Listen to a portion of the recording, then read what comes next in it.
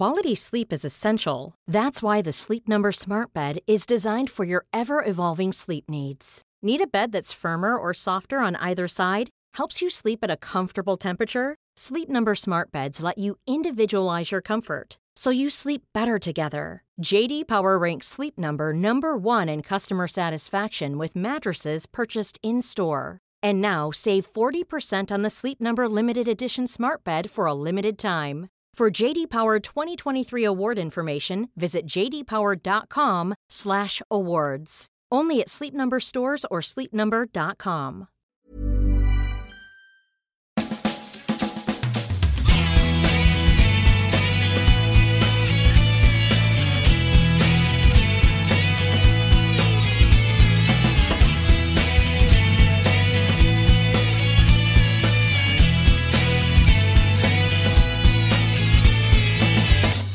Hello and welcome to another episode of the Arsblog 20 podcast series, in which we celebrate 20 years of Arsblog by talking to a guest about a calendar year of the site's existence between 2002 and 2022. In this episode, we look back at 2007, and my guest is the man from East Lower. Hello, how are you?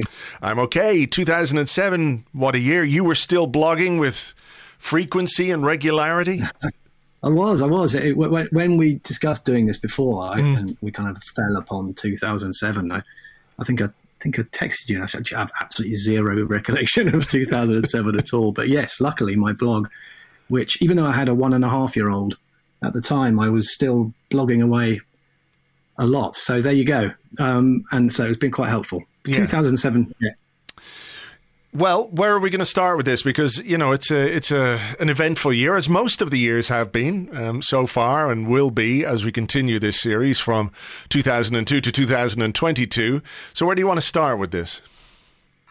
I thought I'd start at the League Cup final, which was February 2007, just because it felt like quite an interesting, for a couple of reasons, really. And I think the first one is... well, we lost. We lost to Chelsea, which I know in recent years we've got a pretty good record against them in recent years. But certainly we lost this one. And what was interesting is it was the last ever one at Cardiff. And, you know, I look back with really fond memories of our time in Cardiff. And partly it's because we did lose to Liverpool, obviously 2-1 in 2001. But we actually had a really good record. Won the FA Cup there, 2002, 3 and 5.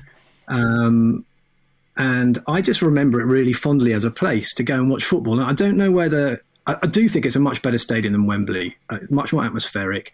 And there's something also about people from London actually having to go somewhere for a cup final rather than being in your own capital, I think. So there was an element of the road trip about it, and I think that added to the excitement. But so, yeah, we had a good time in Cardiff, and this was the last ever one. And, of course, we didn't have a good time. But yeah, it was. I've just got fond memories of that stadium. It was also an interesting game because it was one of the youngest teams ever to be in a domestic cup final. And it's quite amazing if you think. Really, it's only at this point 2.5 years after the Invincibles. Yeah, and for Wenger to be putting out, you know, 2 17-year-olds, 2 19-year-olds, it just goes to show how quickly that all-conquering side, was dismantled, really, and the whole Project U thing that followed it was really in full swing by this point. And so, you know, we can look back on it now and say it was a project that never got us where we wanted it to go, but it was also quite exciting to watch some of these players, you know, sort of Diaby and Walcott and players like that, you know, as they kind of grew. So yeah, it was a very, very young side, and Walcott scored his very first goal for Arsenal, age 17. His very first Arsenal goal. The team that day was Almunia, Justin Hoyte, Armand Traore were the fullbacks, Philippe Senderos, Kolo Touré, Denilson, Diaby, Cesc Fabregas, Jeremy Aliadière, Theo Walcott, and Julio Baptista was the starting 11 that day, with Marc Poum, Johan Djourou, Manuel Aboué, Alex Kleb, and Adi Bayor on the bench. In comparison, Chelsea's side was Cech, Terry, Bridge, Carvalho, Essien, Lampard, Lassana Diarra, who played for us for a hot minute, Claude Makélélé, Michael Ballack, Andrei Shevchenko and Didier Drogba, and they had Ashley Cole, Salomon Kalou, John Obi Mikel and Arjen Robben on the bench with a goalkeeper called Hilario, who I'm sure is great fun at parties. But yeah, I seem to remember that team selection by Arsene Wenger was quite deliberate in a way, because he'd played a lot of these kids, played a lot of these young players in the previous rounds. They'd overcome Liverpool. There was the crazy 6-3 game at Anfield, which I think is the one where Baptista scored 4 goals. There were 2 games against Tottenham in the semi-finals.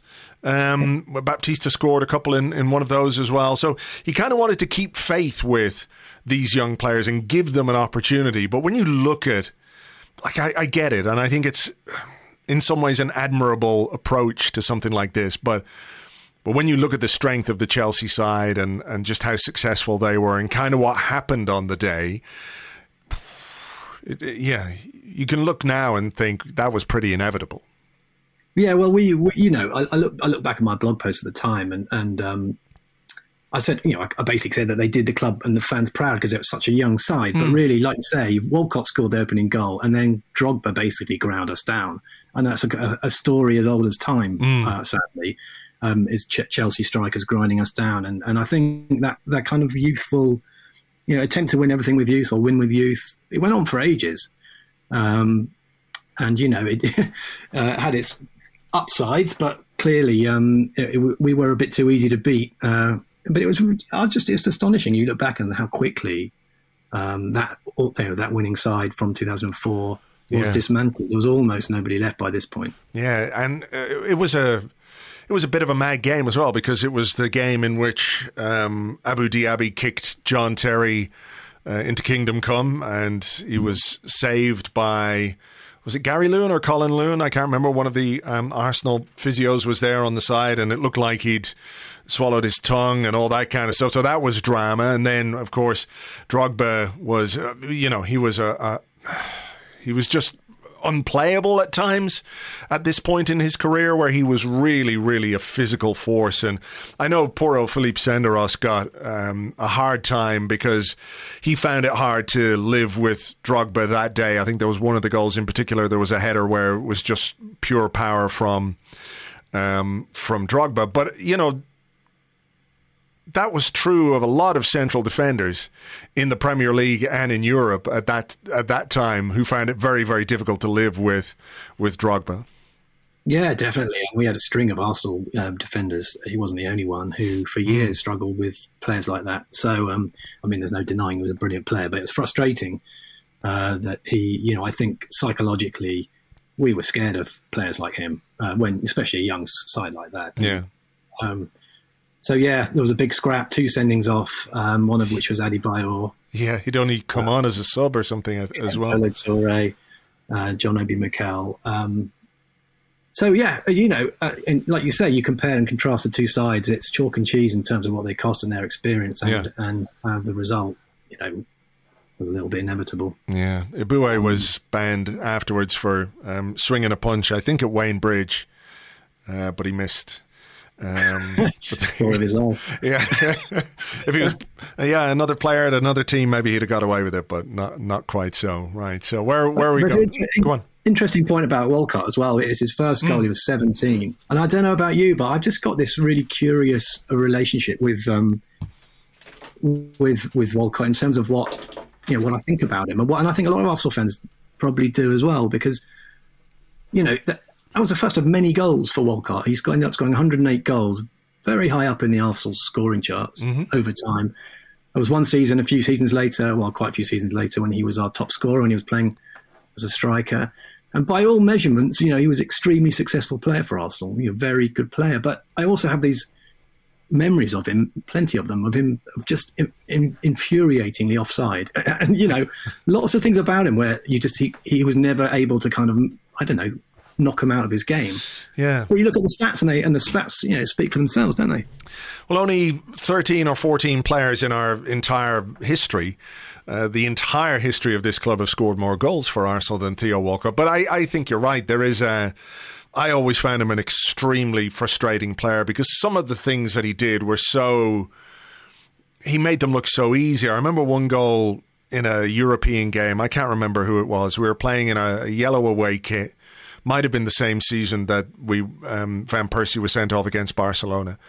But we broke from deep, and he was so quick, took the ball into their half, and it was one of those where he was going one-on-one with the goalkeeper, and you were expecting him to take it a little bit closer to the keeper before he finished. And he took the finish really, really early and just curled it around him. You know, that pass into the bottom corner of the net, the Thierry Henry finish. And you're looking at him and you're going, wow, you know, to be able to do that, the confidence to do that, the finishing ability to do that. And then he would have games where, like you say, he was offside, or he would run the ball out of play, or he would, you know, fall over his own feet, or, you know, just never see a touch of the ball. It was frustrating, because I think the frustration was based around a lot of what he did and the good things that he did, and just being unable really to do it as consistently as we would have hoped, because he did come at 16 years of age with the promise of something special, you know. And I suppose to be Arsenal's 15th highest goal scorer of all time is pretty special in the grand scheme of things. But, you know, I know where you're coming from with you know, what that perception of him as probably a bit clumsy, a little bit careless at times, and just you know, almost like, you know, the things you know from the game, and he never quite got there. And so so yeah, but this was his first goal, and it was a great goal too. So, yeah, that was a sort of interesting. But we also, League Cup wise, not been a good tournament. Not been a good trainer at all, not for Arsenal, actually, for ages. Yeah. So, you know, it was one that always eluded us, and that one did too. Yeah, painful. All right, what's next? Well, sort of going off the field now a bit, because it was quite a monumental year. Consider what's happened since for the ownership of the club. Yeah.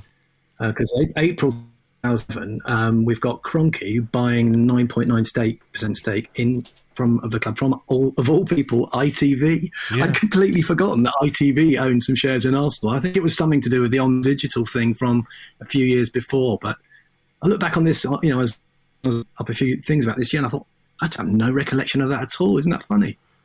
Yeah, I mean, there was something to do with the broadband. You remember there used to be like an Arsenal internet, and could you get like an Arsenal.net email address or something like that? I can't quite remember. I just can't remember. No, I can't. But I mean, might be related to the ITV digital. I don't know, but certainly a slightly curious thing to happen. And then he bought that, and that was the start of you know, very patient growth of shares in the club, which, you know, ultimately we, you know, obviously led to him owning it and buying out all the small shareholders and now being 100% owner of Arsenal. So that all started 2007. It feels like a long game that he was playing, really. Yeah, but I mean, it was followed quite quickly by his departure. When Stan Kroenke bought the ITV shares, David Dein was gone very, very quickly. If I remember, it was only a couple of weeks, something like that, and it was like really sudden, wasn't it? It was all of a sudden there was this irreconcilable differences situation going on where he was out the door.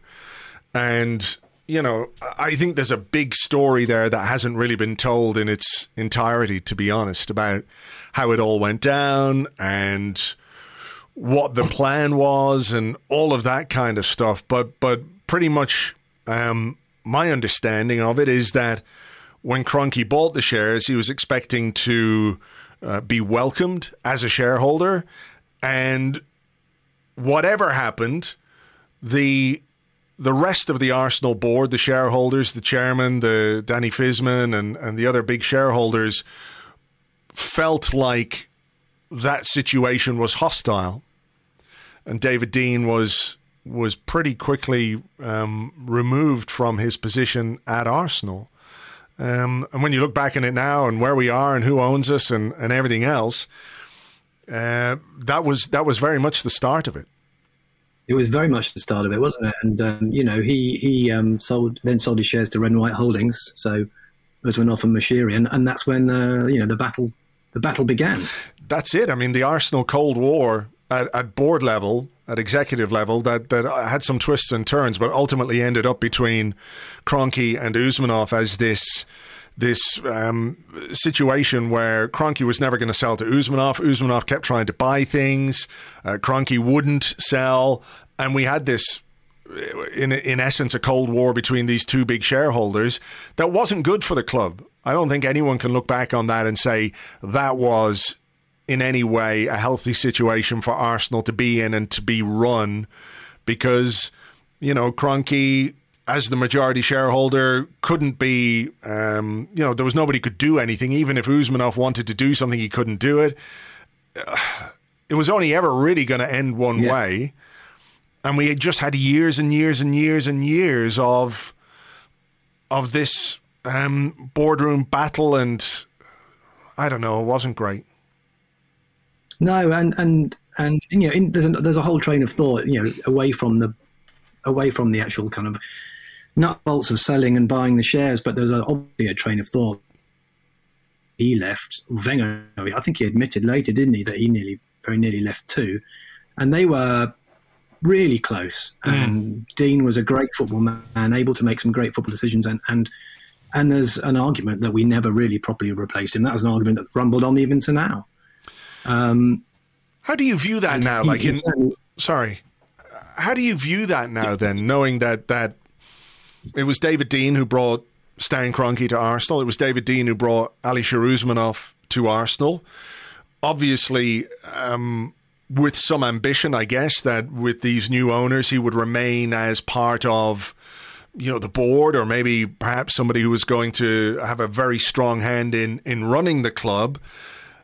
He got well paid for his shares by Alisher Usmanov, and I guess ultimately it didn't really work to the benefit of Arsenal for many years. And you know, I'm not doubting his fanhood or anything like that, but I always find it quite curious when people say, well, we never replaced David Dein. We never, you know, were able to rekindle that magic at executive level, which he had, which I think is true. And clearly his relationship with Wenger and everything else was really positive for the club, but it's sort of abdicates him of his own responsibility for how it all went down in a way. Yeah, of course, and I think there will always be two sides to the story. You know, he was there, I think, from 1983, so he was there when George Graham came to the club, and Wenger, and presided as vice chairman over, you know, the most successful period, you could argue, bar the 1930s of the club. So certainly in modern times, and so you know, he was instrumental in that, and.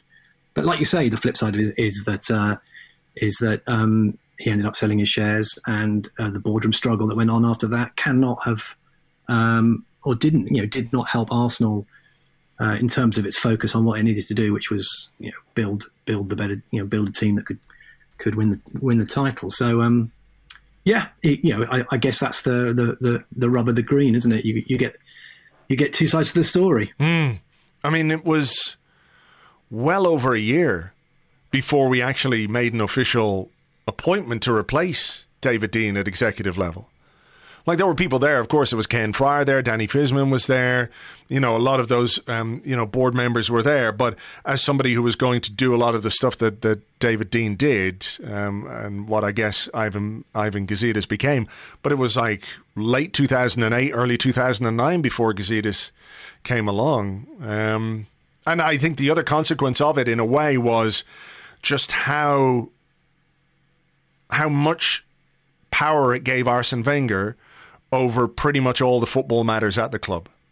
Because I think with Dein was like a sounding board in a way, wasn't he? They were, to all intents and purposes, a double act, where even if Wenger was vacillating over something, which, you know, we came to understand was part of his nature, Dein might say, well, let's get this done.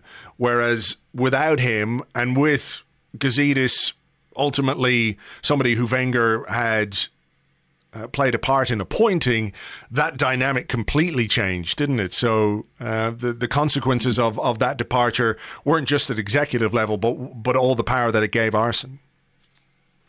Yeah, the power it gave Arsene, and the fact that having even more to do than he already had to do, put unimaginable amount of pressure on him, and that can't have been helpful either, to be honest. All right. So yeah, that was the beginning of that. Yeah, and what a that it was. What a that. What's next? Well, I don't know. I was going to talk a bit about Fabregas. Now, I suspect you're going to have about 5 years running on this where you get somebody talking a bit about Fabregas. Because he was, for all of the departures of the Invincibles, he was what an absolute, I suppose you could say, one of the world-class players that we had in the post-Invincibles era. And maybe we didn't have enough of those players like him. And, he inherited Vieira's number 4 shirt. He played every single league game 2006-07. He won the Player of the Season that year, 2007, and again, 2008. And I just got a little quote I wrote after we beat United at home in late 2007. And I said, but for me, well, Fabregas, whose overall game was just such a joy to watch. He never panics. He finds space when you wouldn't think it was there. He can pass short. He can pass long. And if he's worth anything less than 30 million already, then I'm a Dutchman. Now, 30 million doesn't seem like very much now, but it was then. And, I think that kind of sums it up. He really was there. Even at 19, and he'd been playing for a couple of seasons by this point. Even at 19, he was an absolutely phenomenal player. And he was able to elevate Arsenal in that midfield when many of his teammates at the time weren't able to do it. So we really were beginning the sort of era of Fabregas at this point, and it was an absolute pleasure to have him. And I look back with such fondness on his time at Arsenal. He was a phenomenal player. Yeah, unbelievable, and clearly the main building block of that. Of that youth project and what Arsene Wenger was trying to do. And I'm sure when he thinks back in his career, Arsene Wenger has plenty of regrets about things he did and didn't do. But I can't help but think that if he could change maybe just one thing beyond something like the Champions League final in 2006, if he could change one thing, it'd be getting Fabregas the midfield partner that he absolutely deserved, because he was such a, as you say, phenomenal player, an incredible talent, unbelievable maturity at such an early age. That point about finding space where you don't think it was there. Not only did he find space where you didn't think it was there, while he was finding space, he was looking up to see who was moving, where the pass was, and how quickly he could move the ball there. That's, my abiding memory of him is him just scanning as the ball comes to him before he moves it off. And I do think that is something that Wenger made a mistake with, that he asked Fabregas to carry midfield partners who weren't up to the task, who weren't ready even. Someone like Alex Song, who, in time developed into an okay player, but for a long time, wasn't. Danielson, who started out quite well but faded. Diaby, who was pretty much, ruined by that injury. As much as he tried and as hard as he tried, he just never had the partnerships there. I can't remember exactly what year it was, but I do remember writing a blog post saying, God, I wish we would sign Mikel Arteta from Everton, because I think he would be such a great addition to the midfield to play with Fabregas, not as a replacement for him as he kind of turned out to be in a way. But he fitted that mould, Arteta, because this is another curious thing that if I was ever able to ask Wenger one question, it would be how. Why did you go from having really powerful, as in physically powerful, centre midfield, which you did, and then you pivoted to technically great players, but quite small players mostly. I mean, I know Diaby was quite tall, but they were, and I think there's another thing that you kind of think, well, could we or would we have benefited from having more power as well as the panache and the skill in that middle to really. Because I think people lost the fear factor of Arsenal, and some of that was down to we were quite a small side physically, and he never, that kind of size element never The sort of Vieira replacement thing, I know it's a cliche, but it never really happened, did it? No. And it sort of came at a time when the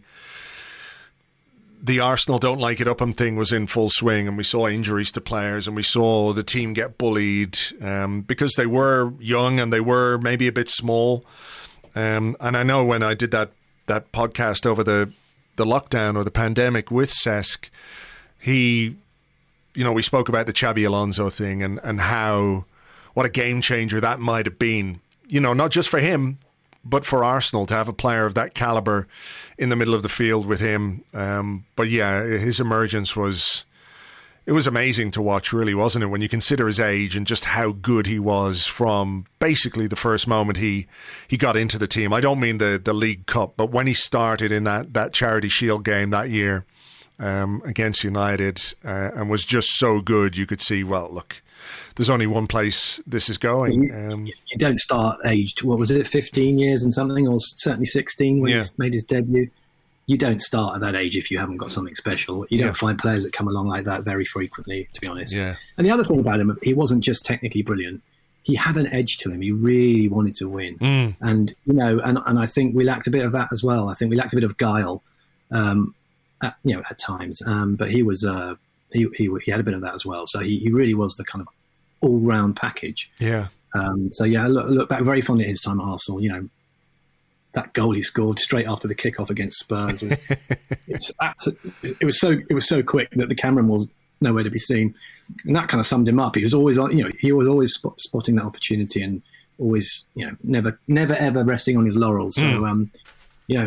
For all of the downsides of these few years at Arsenal, when we were sort of very much nearly men, he was definitely a very good memory. Yeah, I know a lot of people have their own opinions about how he left and where he ended up after Barcelona and all that kind of stuff, which I completely understand. But just absolutely one of my favourite Arsenal players ever. And I wish we could have kept him longer, and I wish we could have built a better team around him, but we didn't, and there you go. So where are we going next? Well, you can't mention 2007 without mentioning Thierry Henry's departure. So we're talking about good goal scorers in Theo Walcott. Well, we had the absolute ultimate best one who left in 2007, and 228 goals later. Actually, I look back at what I wrote about it when he left, and I realised it wasn't quite so smooth as I recalled it. So I said, some people will chide him for courting Barcelona and for being too vocal about Dean's departure, others for his uncaptain-like strops, and more still may take him to task on his occasional selfish play. Me, I just like to remember the positives. So there's me, maybe not quite remembering all the positives, but actually, those last few months, or maybe even year or so, I remember we were all desperate for him to stay, but kind of wondering whether it was also the right time for him to go. But that was the year he finally did. And, again, almost impossible to replace a player like him, certainly with the regularity, goal-scoring regularity that he gave Arsenal. And again, talking of power and pace and everything, he had the lot. What a sensational player he was. Yeah. My recollection of it, and again, this is 15 years ago, so my mind could be playing tricks with me. I know that last season was quite difficult, and there were some injury problems as well, weren't there? There was like an ongoing back problem, sciatica or something like that. And there were stories about, maybe some issues with Arsene Wenger or some behavioural problems. I can't quite remember. But I sort of, when I think about it, it sort of just happened, but it was ongoing. There was all sorts of stories in the press, and the Spanish press, we've been well acquainted with them down the years, was full of stories about, well, the move is imminent, it's just a matter of time, all those kind of buzzwords about how it happened. And then it was, towards the end of June, when he left, mid to late June. And he talked about David Dein, didn't he? He said David Dein is no longer there, and this has destabilised the team and the manager, and he made some comment about Arsene Wenger's contract and put some doubt over that and all of that kind of stuff. So yeah, he might have gone the year before, of course, when we played Barcelona in the Champions League final, and maybe he stayed a year when he didn't necessarily want to stay a year. Yeah, and it was another saga, a bit like Vieira's. Will he go? Will he stay? So in the end, he did, and actually, obviously, he had a heroic comeback some years later. So that was quite a nice bookend to his Arsenal career. But that was the year he went. And actually, I was thinking more widely about. We mentioned it a little earlier about the Invincibles side, and maybe I just need to let it go. But that year Henry left, Lauren left, Campbell left, Ljungberg, Reyes, Aliadier. I don't think there were many left by that point, and it's not that long after. Maybe that team was always on the down. Once it did that, but it was a very quick dismantling. On to new times and away from the old. But it was quite a big year for that. It was emotional, wasn't it? Because he'd been so talismanic is the wrong word. He was just such a big part of everything that had been good about us for the previous years. And like, I'm sure you remember at the time when we sold Nicolas Anelka and we signed Thierry Henry from Juventus. And at the time he was, wasn't really playing as a striker. He was playing as a winger, a wing back at times. He wasn't scoring goals. And I think there was trust in Arsene Wenger at that time, but also I'm not sure too many people were convinced, including Henry himself, that he was going to come in and become what he became at Arsenal, the player he became. And clearly the conditions and the coaching and the players he had around him and the team he was in and the environment that he was in were just the Goldilocks porridge, whatever you want to call it. Everything was just right for him to become absolutely the best player that he could ever hope to have become, to see a player do that, to arrive at Arsenal when people are going, is this guy going to score any goals? There's no way he's going to be as good as Nicolas Anelka. I mean, you look back now and Wenger has said it more than once, like the plan was for Henry and Anelka. That's what he has always said. Jesus, imagine. Fucking hell. I know. And actually, we were still in the era when he signed for Arsenal, when Wenger was really steps ahead of most other managers in terms of knowing what the market, like especially the French market, not just. But knowing who was out there with Vieira and Henry, he found two cheap-ish gems. And I think most of the other clubs ended up catching up, expanding their scouting networks, doing whatever they did, but they caught up. But at that time, he was, he really had an eye for it. And Henry was, to me, the epitome of his ability to spot a player who is that classic mix. It's a bit like what Arteta's trying to do now, in that what he wants is players who are hungry, but have something to prove. And I think Henry was very much in that mould, same as Vieira. They had gone to a big club and it hadn't worked. They were young and they had something to prove, and persuaded them to come to Arsenal. And boy, did they prove prove Wenger right. So he really was had that incredible touch at the time, Wenger, which kind of deserted him after a while, just because I think other teams caught up and there was other teams, these things happen. But Henry was one, was an absolute gem. 16 million still feels a bit cheap, doesn't it? It really does. Yeah, it does. Although at the time, I think it was a lot of money. But, I remember thinking at the time, okay, look, I know he's heading towards the September of his career, but still, 16 million, he was 30 years of age, though, I suppose. He was 30, he was 29 or 30. And I don't know, it's probably a contractual thing by that point, wasn't it? How much longer did he have left on his contract? I can't even remember. No, he'd signed a new contract after the Champions League final, because that was, I think, a thing that annoyed some people, was that he signed a new contract and got a very big signing on fee, a loyalty bonus, if you like, and then left the following year. So I don't quite know. Are you telling me that somebody getting a big contract in the autumn of their career isn't always a good idea? It's a remarkable thing to consider, I know, but there you go.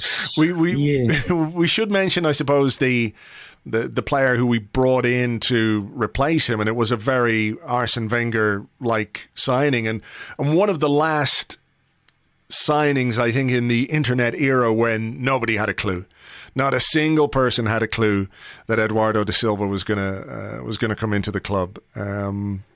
So yeah. Maybe that is just worth mentioning for that alone. Simply the out of the blue factor of that is not something that you can replicate these days. No, God no. It's almost forensic what you know about who's going where and or who fancies who and all that kind of stuff. It's amazing. But yeah, he was another player who would have been, well, he's kind of woulda, coulda, shoulda, and all that. But obviously, not. It's not 2007, but it's not long after. I think it's early 2008 when his leg snapped against, and Gallas has his meltdown, and it's a very easy. It's not always easy to mention, to see moments that change time, but that was one of them for him, especially. Yeah, but for Arsenal too. Yeah, a Brazilian who'd become a Croatian international. We signed him from Dinamo Zagreb, and I think it was just really beginning to grow into the team and to get used to English football, and then the injury happened. But a big shame. Okay, we've got one more thing, so what are we going to talk about? Well, before we move on, I just wanted to say something that I wrote, which was when Lauren left in 2007, I think I said, now Wenger can concentrate on moulding Eboué and Hoyt. So, hindsight is a wonderful thing, and I don't think it worked out. Yeah, no, it's fair to say that didn't quite go as well as we might have liked when Lauren left. Not as well as planned. But, I think, was it that summer? It was that summer of 2007 when we signed Bakary Sagna from Auxerre. So, Hoyt and Eboué were yesterday's men at that point because Sagna came in and was a really fantastic signing, one of the most consistent players of that period in our history, that sort of difficult 2007 to 2014 kind of period where the trophy drought became a big thing and the team was a lot more inconsistent and everything else, but he was certainly one of the more consistent players. Yeah, he was a fabulous player. Really, made the slot his own, and some good memories of him against Spurs too. Sure, I mean, I do remember people say, "But do we need a right back? Do we even need a right back?" And yes, we did. Yes, we did. We did. So the last thing which I've got to talk about this year, and is actually, despite me criticising various elements of our recruitment strategy for the the last 36 minutes, we were actually top at Christmas.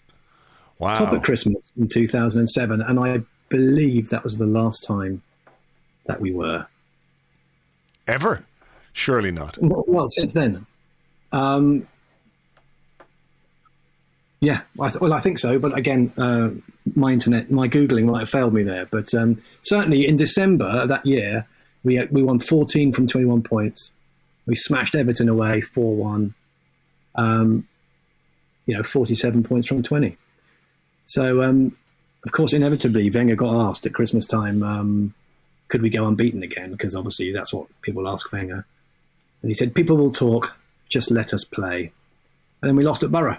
Right, as you do. In the new year. So I think it was 18 games unbeaten. That's pretty good in the run-up to Christmas. 47 points, top of the table. Manchester United second on 45. Chelsea third on 41 points. And at the end of the season, where were we? Where did we finish that year? Third with 80 points. Wow. Yeah. That was a year when, that season, and we'll obviously talk about this a bit more in the 2008 episode, but where a title was certainly possible. And you wonder, it was a bit of a sliding doors moment, that one, wasn't it? Because what it might have given that group of players, because it wasn't until quite late in the season. I remember a game against Man United, maybe Owen Hargreaves scoring a free kick, which pretty much put pay to our chances of continuing to fight for the title. Well, yeah, and like you say, I think, as you say, it's one for 2008, but it's very rare you can pinpoint a single game where your fortunes fundamentally changed, and that Birmingham away was that game. I don't think they were ever quite the same after that. So No. So that young team did it wasn't like it was without its strengths. It really was, but it just never had quite enough to, when spring turned and the pressure hit hard and stuff, it just wasn't quite there. Yeah. What might have been, eh? What might have been. What might have been, yeah. And you look at us now, and we toil away, and at the time we thought, fourth is no trophy, and it was all a big thing. But now, Christ, you'd take fourth, wouldn't you? Yeah, I would take fourth, and I take some hair on my head again, as I had back in 2007. I'd take the capacity to remember anything that happened in a year, Sure. 15 years. That'd be nice. Wouldn't that be fun? Anyway, at least we have a documentation of our years as Arsenal bloggers and everything else. But look, we will leave it there. Jim, thank you very much for taking the trip down memory lane with us, 2007. Really appreciate it, and keep up the fine, if very occasional, blogging these days. It's very infrequent, but I will do my best. And it's been fun chatting about stuff. 2007.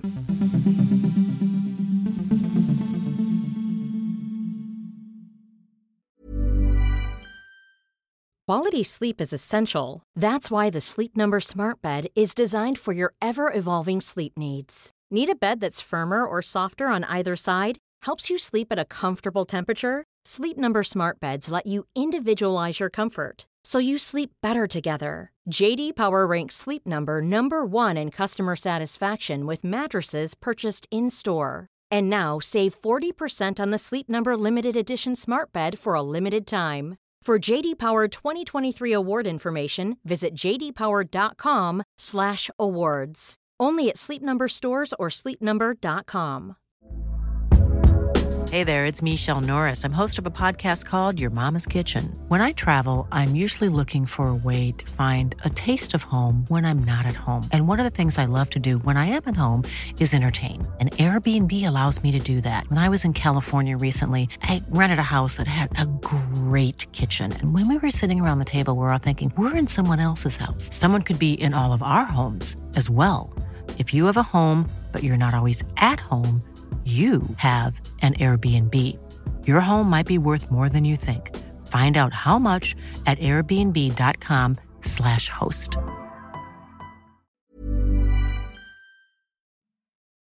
You can follow Jim on Twitter. He is at East Lower, and very occasionally he picks up the blogging quill and parchment and sticks down some thoughts at eastlower.co.uk. That's eastlower.co.uk. Hope you enjoyed that episode. Plenty more to come, of course, in this series. But for now, we will leave it there. So until the next one, take it easy. Cheers. Bye-bye.